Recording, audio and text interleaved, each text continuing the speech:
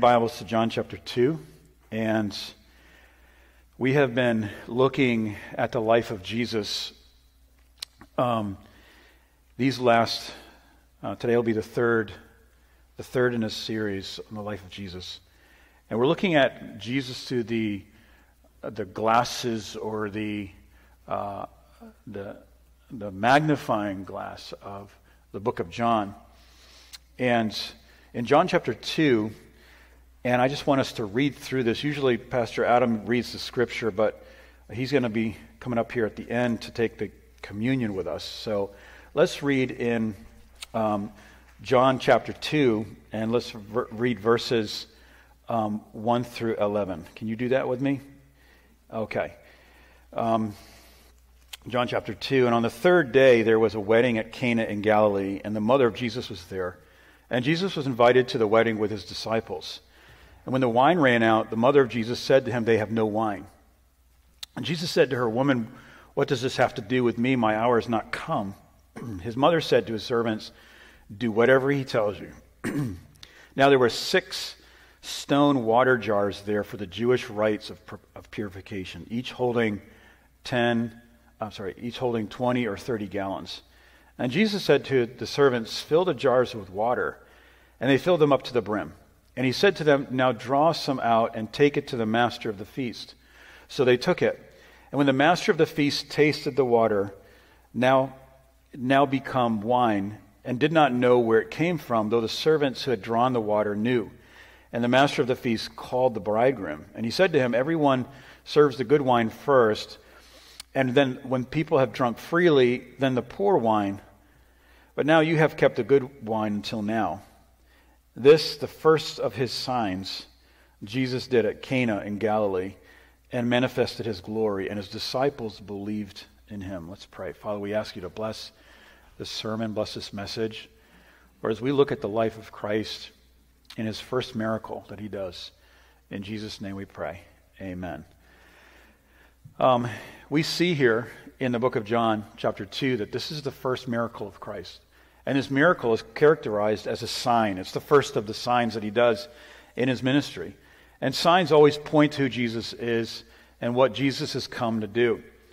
And Jesus here uses, and actually John here in verse 11 says that this miracle was a sign. So as we interpret this miracle, as we interpret this event, we need to understand that this was a sign that had a symbolic meaning.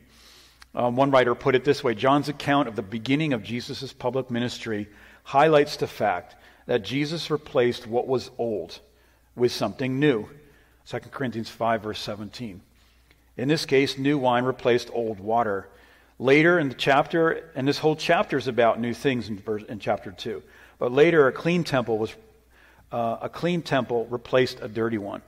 A new birth replaced an old birth. Living, flowing water replaced well water, and new worship replaced old worship. The larger underlying theme continues in this chapter to be the revelation of Jesus Christ's identity. And really that's what Christmas is really about, us understanding who Jesus Christ is. We've said this before, that there's a time in the old Christian calendar called, and I only know this... Epiphania. I don't know how we say that in English. Epiphany, right? How do you say that? Epiphany. There we go. Thank you. And I only know that in, I think in Polish. But Epiphania is a word that describes the full revelation of the full image of who Jesus Christ is. And this is a celebration in the dark times of the year of the light of Jesus Christ and who he is, and the full revelation of Jesus Christ. And that's why I love the book of John, and that's why I thought that at this time of the year would be a great time to really look at the life of Christ here. Here in John chapter 2, we're in a wedding feast. Now, I lived overseas. I lived in Poland, and I lived in Ukraine, and I've traveled to some Muslim countries, and whenever a wedding would happen there, it would really be a big thing. Here in the States, a wedding maybe lasts the afternoon, right? But overseas in some cultures, and I don't know about South Africa, Pastor Adam, but in some cultures this goes on for 4 days, or it could even be a week. Can you imagine having a wedding feast for a week? Like people would just eat all day, drink all day, go to sleep, come back and do the same thing just day after day after day. And this was something that was really a huge, huge celebration.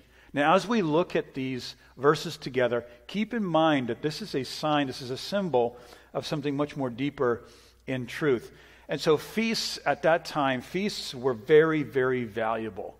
They were something that with who you ate with meant just intimacy. When you sat down to eat with somebody, as we looked in the book of Psalms in chapter 23, we looked at this about the table that was set before us in the presence of our enemies, David said. Feasting was really a sign of just intimacy, communion, and fellowship. And who you didn't eat also spoke very, very deeply.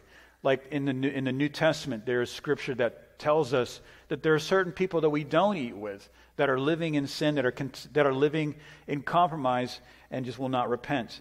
And so feasts here were a huge, huge thing. And like this feast in the Middle East at this time, this was a time that was really to celebrate the couple. Now, the cultures in the East can be, and still in some ways today, are cultures of shame cultures. And what that means is that there was a lot of meaning in the culture and cultural events that if you did not do it a certain way with a certain quantity, then there was shame on you and shame on your family. And in this case, if you were to have many, many guests come to a wedding, and if it wasn't just, if you had things running out, if you had items, in this case here, wine running out, then shame on you. Shame on you, and it was actually had a superstitious kind of a sense to it, that there was this shame, and people would never forget. Oh, do you remember so-and-so's wedding? Yeah, they ran out of food, right? And for the rest of their lives, there was this sense of like shame. And that there was that our wedding, that there was a lack, and our guests were not taken care of, and our guests were not fed, and they didn't feel that it was enough for them. And so this couple and family were running out of wine, which means that they were going to be shamed.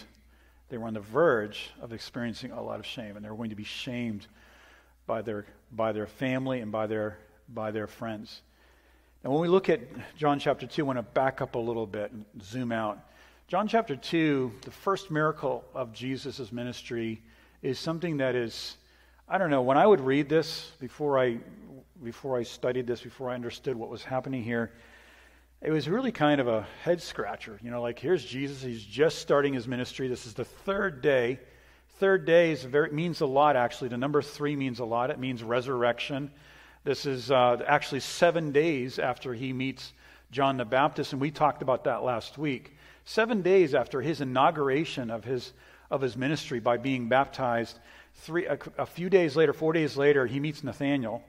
And then 3 days after meeting Nathanael, he's here. And he's here, and John the Apostle makes it a point to say this is day number 3. And so this being a miracle about a sign, we need to understand that everything in this miracle has a symbolic and deeper meaning.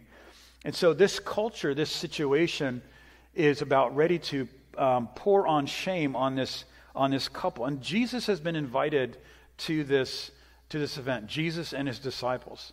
And so what we can read into that is that the couple that was getting married, they were friends, or they knew Jesus. There was some friendship there. There was a relationship there. And Jesus shows up with his disciples and his mother to the wedding feast. Now, this is a little bit in contrast to John the Baptist. He was kind of reclusive. He kind of just hung out in the wilderness. He was like in another dispensation. He was from a different cut. Jesus here, in contrast, is a person that was with people. He spent time with people. He was among the people. His disciples were among the people. As a matter of fact, in Matthew chapter 9, the Pharisees had a problem with the disciples of Jesus because they were always saying, well, look at John's disciples. They're more reclusive. They're more stoic. They're more obedient to the Old Testament. But look at your disciples. They eat at the Sabbath. They're breaking all the Sabbath rules. And then Jesus says this in Matthew 9 to the accusers of his disciples. He says, when you don't have the bridegroom with you, when you don't have the groom with you, as in the Old Testament, you do that. You fast and you obey and you really look at the laws. But he says, when the bridegroom is with you, in Matthew chapter 9, you feast, you celebrate, and you enjoy. And so we see this here, this feast. and the wine runs out. And there's four things I want to consider here in this message with you. Number one, what do the jars represent? Why are there jars? What do the jars mean? Number two, why does he talk with his mother the way he did? You ever read that before? Like, woman, you're killing me, right? And you're wondering, like, why does Jesus talk like this to his mother? How can he say that, right? And then number three, what does the wine mean for us as a Christian? And then number four, intimacy, the intimacy of the bride and the groom. So number one, the jars. These jars were ceremonial jars. They were used for cleansing. They were part of the Jewish culture, part of the Jewish ceremonial policies, where they would be used for the cleansing of sin, the atonement for sin, and really the rescue from shame. These jars are just sitting there because when Jews would come to an event like this, if you were a good Jew, you'd be cleaning yourself up a little bit before you went into public. It's kind of like these days today when you're just using hand sanitizer before you shake hands with somebody, right? The Jews were cleaning themselves. They would do this profusely, and when they did this because they just in case they shook hands or they came in contact with Gentiles, unless in some way they were like dirtied by the gross Gentiles that are really the dogs that were just unclean, right? And so they would. Can you guys hear me? Okay. Maybe I'll just grab my mic here. So just in case that there's some cross contact or cross contamination with the Gentiles, they would have to cleanse themselves. And so these jars were at these events, and they were ready to be used. And they were probably not very full at this point because there were so many people at the feast. And when Jesus here does the miracle with the jars and the water and what we see later with the wine, Jesus is making a major statement here. He's making a statement. It's his first miracle that I've come, and what I'm here to do is to cleanse people. I'm here to bring cleansing that the law could not bring. Because what this couple was about to experience, this family, they were on the verge of shame. And I think if you've traveled to the Middle East, I think you can, like when we were in Kurdistan, in Erbil, which is northern Iraq, it was very interesting, that culture there, because, and I'm having a little feedback here, Micah. But what would happen is that when like a husband, when a father wanted to go drink with his buddies, there wasn't really any bars there. There wasn't really a bar you could go to and just drink and have a good time with your buddies.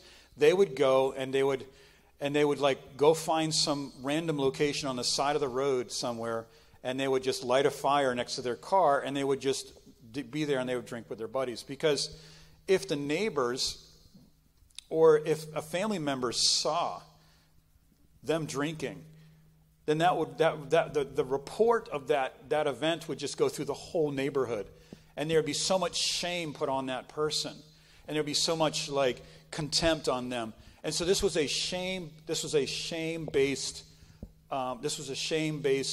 culture. In the same way here with these Jews, is that there was this real sense of like, you know, I have to really do right or hide my sin or hide what's going on, because if I don't, then I'm going to experience public shame, and nobody wanted that. And so Jesus here is here starting his ministry, third day, right after, on the third day after meeting Nathanael, he begins his ministry, and this is his first miracle. And the theme of the miracle is cleansing from sin and shame. And remember what we said about shame, right? And we could probably shut these monitors off here because I'm getting feedback.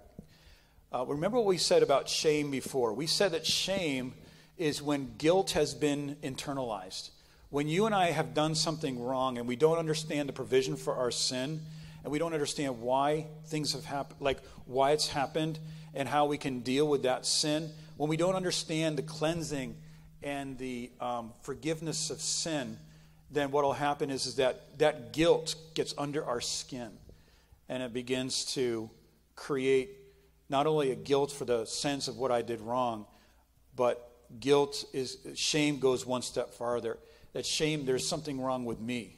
that there's something wrong with me, that I'm not right, that something is wrong with me. And so Jesus comes in. This is his first miracle, and this is a statement that he's really making. Number two, really, what is he saying to his mother, and why does he say it like this to his mother? And I think that if we could understand that,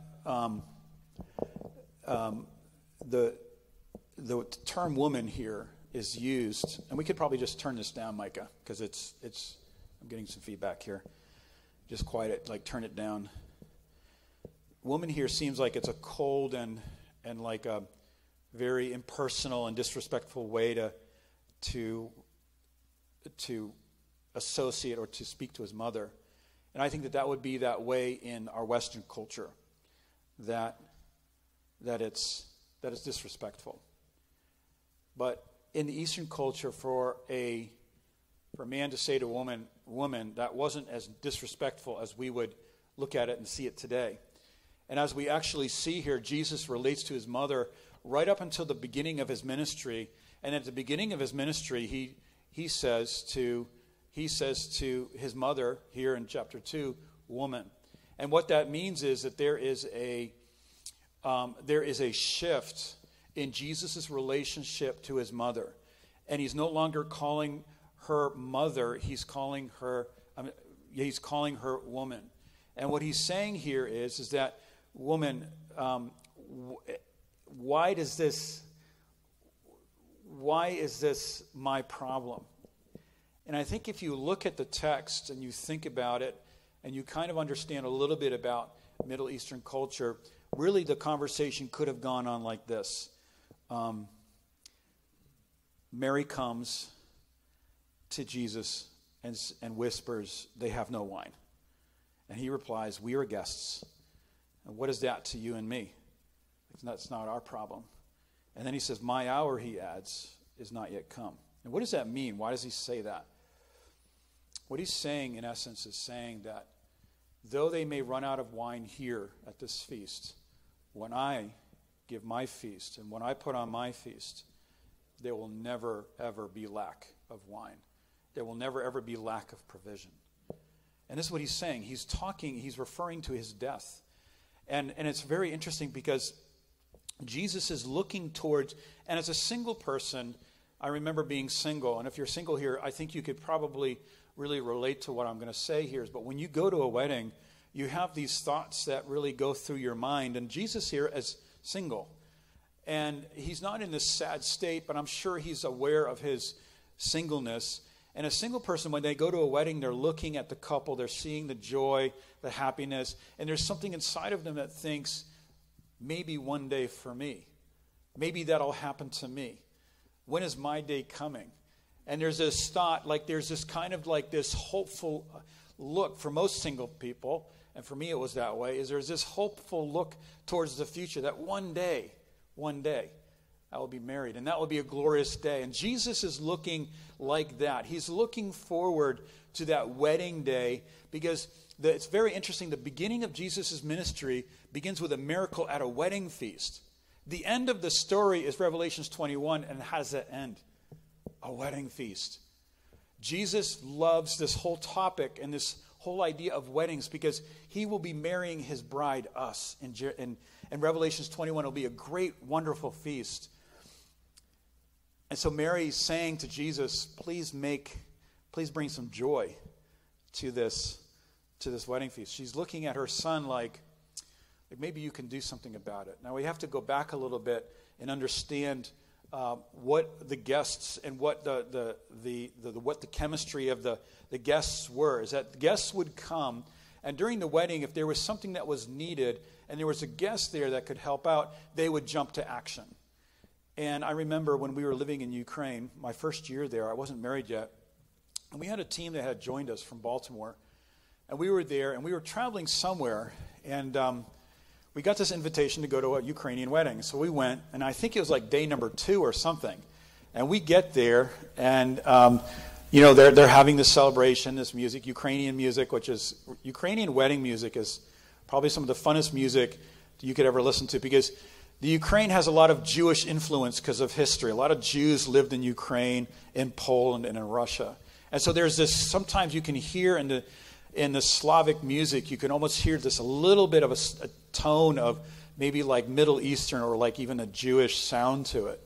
And so we were at this wedding, and we realized there's no photographer there. No photographer had showed up. They didn't have a photographer. And they were just having fun. So what they did was is that they, we had cameras, right? Being Americans, we're always walking around with cameras. We didn't have smartphones those days. We had like these plastic cameras that, you just snap pictures and you bring it to the photo store, and they're going to develop the pictures for you. So we started snapping pictures for the wedding couple, and it was so beautiful because later on we got to go back and visit them and give them the pictures and just having a real opportunity to share the gospel. In the wedding, there would be individuals there that could jump to action to help. And so Jesus here sees the opportunity to take advantage of a natural circumstance, natural problem, a natural situation, and he's going to bring in some meaning to it. And he's going to bring in some eternal significance to it. And so what he does is he says, so his mother somehow understands that Jesus is going to do something. And she says to the servants in the wedding, whatever he says, however strange it sounds, however random it sounds, just do it. Just do it, believe me. Just do it. And so Jesus says, take these jars and fill them. And there was probably about 150 gallons of water in these jars. And they filled them. They were like these really tall jars. And they filled them up to the brim with water. Why to the brim? Because I think Jesus wanted to make sure that nobody thought he was going to pull a trick like secretly pour some wine in there. And fill them to the brim. And then after you've done that, draw some of it and bring it to the master of the ceremonies. And so they do that. They bring the water, and as they're drawing the water out, and we don't know when this water turns to wine. There's no magic hocus pocus event where Jesus says, presto, now be wine. But as they, in obedience, as the servants take the wine, take the water or the liquid out of the jars, and they bring it to the master of the ceremonies, he is amazed. And he says, usually what happens is that at a wedding, when everybody starts getting drunk and intoxicated, that's when you bring out the bad wine. But he calls the bridegroom and he says, you waited till the end to bring out the best stuff. And I want to say a couple things really about this wine and what this really means for us. Wine was drunk at these kind of events, not in a glass, but in a cup. And we know in Psalm 23, the cup has a lot of meaning for us as a believer in the Old Testament. This wine was referred to as new wine. This was wine that was described as the best wine in Matthew 9, verse 17. And I will just say this, and if you have questions about it later, we can talk about it. But in Matthew 9, verse 17, there's a Greek word there then for wine, and that refers to wine, two different types of wine. This general word was used for fermented and unfermented wine. The unfermented wine here is being referred to as new wine. This is what was being brought to the maitre d', to the master of ceremonies. And as he does that, and we don't really know, I mean, if you haven't traveled, maybe you don't, when you think of like this grape juice or this communion juice or what Jesus is using at these events, you were thinking maybe like some kind of an unfermented grape juice. In the Middle East, in that part of the world, they have this grape juice that has been prepared, and it is so fantastically savory. That's the only word I can think of. It is so, like when you sip it, it's just such as this burst and this like explosion of just taste. And it's not like Welch's grape juice, but it's a grape juice that hasn't fermented yet. And it's just really amazing stuff. And when you drink it, and when we had this in Ukraine, they have it, there's a word for it. When you drink it, it's like you can't really guzzle it down. You can only sip it. And this is what was being brought to the master of ceremonies here. And wine here was used, and when we take communion, we'll take communion today, that's what we're celebrating. Wine is really a sign. Actually, wine is really only mentioned by Jesus here, and then at the end of his life at the Last Supper. It's mentioned twice. And he says at the Last Supper that he would not drink of this cup until the wedding feast in Revelation 21. Jesus is at this wedding, and he's thinking in his mind, because he can see eternity in a flash. He's looking and he's thinking about the wedding feast with his bride, with us. And this has so much meaning, because the cup for Jesus meant a cup of cursing, and it meant a cup of judgment that we would later on see at the cross. It's very significant, because in the Jewish mind they understood that the first miracle of Moses was what? What was one of the first miracles of Moses in Exodus chapter 7 verse 20? He turned water to blood, didn't he? He had in the one of the plagues, one of the first plagues that God was judging the Egyptians that had the Hebrews under their dominion and control. One of the first miracles was that Moses had the water, God turned the water to blood. And so when Jesus here is doing this, if you were an attentive Jew and you understood, like most Jews did, they understood what were the miracles of Moses, because he was Moses. He was the giver of the law. They would understand and they would remember that Moses' miracle was turning water to blood. Jesus here is turning water to what? What? Wine, right? And what does wine signify here? At the Last Supper, Jesus says, this cup of this grape, of this wine is a testament of my blood, of the new covenant. Doesn't that bring new meaning to us?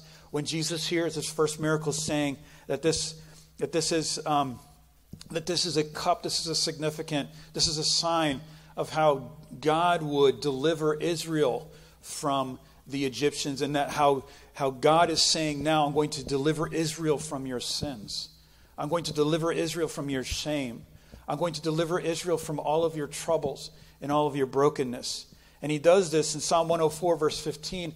And again, we looked at this in Psalm 23 when we were looking at that chapter, that the cup that David talks about in Psalm 23 is this cup in Psalm 104, verse 15, where it talks about the cup of wine which brings joy and gladness to a man. And what is Jesus saying through this miracle? He's saying that the joy, the wine that brings the joy to the heart of a man is really this wine, this new covenant wine, this covenant that he's making with us, the forgiveness of sins, the cleansing for sin, and the rescue from shame. His blood, in essence, he's saying, through this illustration of doing the miracle with the wine, he is giving, through his illustration here, that the wine really signifies the blood of Christ that was to be shed for us. Think of that today, that whenever we partake of this cup, and we can partake of it in private communion with Jesus Christ, or we can do it corporately like we will do today, that this cup is a signature. It's a sign of our new covenant that we have with Christ through the blood of Jesus Christ. That means that this blood, and just like wine, if you drink wine, and if someone that drinks wine, and I personally don't do that because of just personal, like I personally abstain from it, because in my life and in my family, nothing is ever good has ever come from it. That is every instance from in my growing up was, and like we see 75 verses in the Bible just refer to wine as like not really a great thing. And so what wine does in its attempt to it takes away the temporary sense of problems and difficulties and things like that. And what will happen is that wine has this way of intoxicating and making us forget about present circumstances. But that will go away. That will fade away. The blood of Jesus Christ, the new wine, is something that cleanses us, and it takes away that, if I could use this word in a sacred way, the intoxication or the quickening or the renewal power of this new wine with Jesus Christ takes away the memory and the emotions and the pain of sin, past sins. It reminds us of the washing away of our sins. We are forgiven. We are forgiven. And this blood of Christ has forgiven us and has made us clean, has made us whole, and has made us perfect and made us beautiful. And the last thing I want to look at here is the bride and the groom. You know, I've done a few weddings, and it's really an amazing experience. that when we do a wedding, the pastor's standing here, and usually the groom is standing right there. The pastor's standing behind the groom. And so it's kind of it's like really an amazing view, because as the bride comes out in the back and just comes around the corner and starts coming down the aisle, to stand there, as the pastor, I'm seeing the bride through the eyes of the groom. I'm seeing the groom, I'm seeing his eyes, it's one of the most amazing things to see is the guy who's going to get married, his bride is coming down the aisle, and just to see as the pastor doing this, seeing his eyes, and seeing the bride through the eyes of the groom is really amazing. And when Jesus Christ looks at his groom, at his bride, he is amazed because there's no imperfection about her. She is dressed up. She looks amazing. It's incredible. And the whole audience is just amazed at her beauty. Like when she comes down the aisle, there's a sense of people stand up, but there's this natural sense just to stand up in awe. Like, wow, this bride's coming down the aisle. And the groom sees this bride that he's going to marry. And he's almost in some way intoxicated by her beauty, intoxicated by how beautiful she is, that there's no spot or blemish on her. He sees her like this is the moment that I've been waiting for. And Jesus does the same thing. Jesus looks at us, and this is a long processional. It's almost like it's like we are in this procession, walking through time, walking towards our bride, Jesus Christ, which we will soon be married to in Revelation chapter 21. And Jesus looks at us, and he's looking at us like the groom looks at the bride. And he's astonished, he's amazed, he's in awe and wonder of how beautiful she is, because of what? Not because of some intoxication that comes and goes, but because of the blood of Jesus Christ. He himself has washed her. He himself has washed her. She has not washed herself. She could not wash herself. We cannot wash ourselves. Our wine runs out. And this is how I want to just end this message, is that all other wines are going to run out. But the new wine that comes from Jesus Christ, that blood never runs out. It ever flows. It ever continues to wash and cleanse us. 1 John chapter 1, it says that if we sin, we have an advocate who has laid down his life. He's poured out his blood. And he continually washes us from all sin and unrighteousness. He washes us. He washes us. This is what I love to think about in Christmas time, because as we go through these chapters, as we go through these we're going to spotlight on different moments in the life of Christ in the book of John. We're going to see that everything that he says and he does really relates to this truth that we are new creations, that there's a new covenant in the blood. And I like what David said in Psalm 139 as he's meditating on the thoughts of God towards him. Think about that, right? That David is in Psalm 139, he's thinking about Jesus, he's thinking about God. And he says, such knowledge is too much for me. I can only sip this. It's like I can't gulp this down. And this is how we live, is that day by day we're sipping, as it were, on this communion cup of the New Testament forgiveness that we have. It's something that's so wonderful and so outside of our reach of fully understanding in one moment that we have to slowly sip it. And this new wine that they have, like in the East and Ukraine, it's not something that you can really drink quick. It's something that you have to take your time in drinking, because it's so strong and it's so savory. The knowledge of this cup takes away all of the imperfections that we have. Drink of this cup. David said in Psalm 116, he said, I will drink of the cup of salvation. As we drink of this cup day by day, it takes away, the blood of Christ takes away any memory and any scars and any brokenness and any awareness of ourselves. And in Hebrews chapter 10, it says that the worshipers have no longer any sense or consciousness of sins, because they've been purged by the blood of Jesus Christ. When we gather together, we partake of the blood of Christ. We partake of it. Here's the application, and I'll close. any other wine than this is going to run out. Anything that we try to use in our life. I'm not just talking about alcohol. I'm talking about anything that we use in our life to take away the pain. Number 2, do whatever he tells you to do. Like Mary said, whatever Jesus says, just do it by faith. Because he gives the most unique answers in how to be healed. Number 3, learn how to draw on the truth about the new covenant blood and apply it to your life today. Just apply the finished work. I was thinking about how Peter prayed 3 times a day, 9 a.m., 12 p.m., 3 p.m., and then in the evening. And he prayed, and he prayed. He communed. He communed with Jesus Christ, with Jesus Christ as Savior. How Jesus prayed.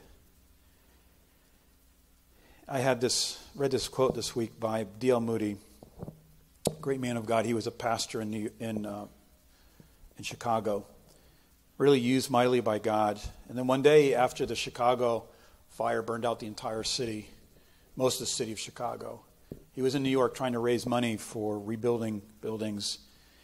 And there the Lord met him. And he doesn't really talk about what happened, but he had such an amazing meeting with Christ, and that enraptured and that just captured him. And this is what he wrote. Well, one day in the city of New York, oh, what a day. I cannot describe it. I seldom refer to it. It is almost too sacred an experience to name. Paul had an experience of which he never spoke of for 14 years. I can only say that God revealed himself to me. And I had such an experience of his love that I had to ask him to stay his hand. Imagine that. I went back to preaching. The sermons were not different. I did not present any new truth. Yet hundreds were being converted. I would not now be placed back where I was before that blessed experience. If you should give me all of the world, it would be as small dust of the balance. And the last thing I want to just say about this is don't settle for anything less than intimacy with your groom. Don't settle for anything in your intimacy with Jesus Christ. There's nothing that could take its place. Have a rich prayer life. Learn how to access this intimacy of prayer now, and don't wait till later. I just want to say this about prayer, is that prayer, for me, is something I'm still growing in. It's something that, for me, has just become a wonderful way to commune with Christ. Last January, we took a month, and some of you here remember that. We took a month and prayed. We're going to do that again near the end of January. We're going to take a month of prayer and fasting. And what God did in 1 year here is just so incredible. I can't even explain it. And we're going to do that again by faith. And when we pray and we seek God's face, this is an opportunity for us to have communion with our groom, to partake of that cup of the blood of Christ, that forgiveness. Amen.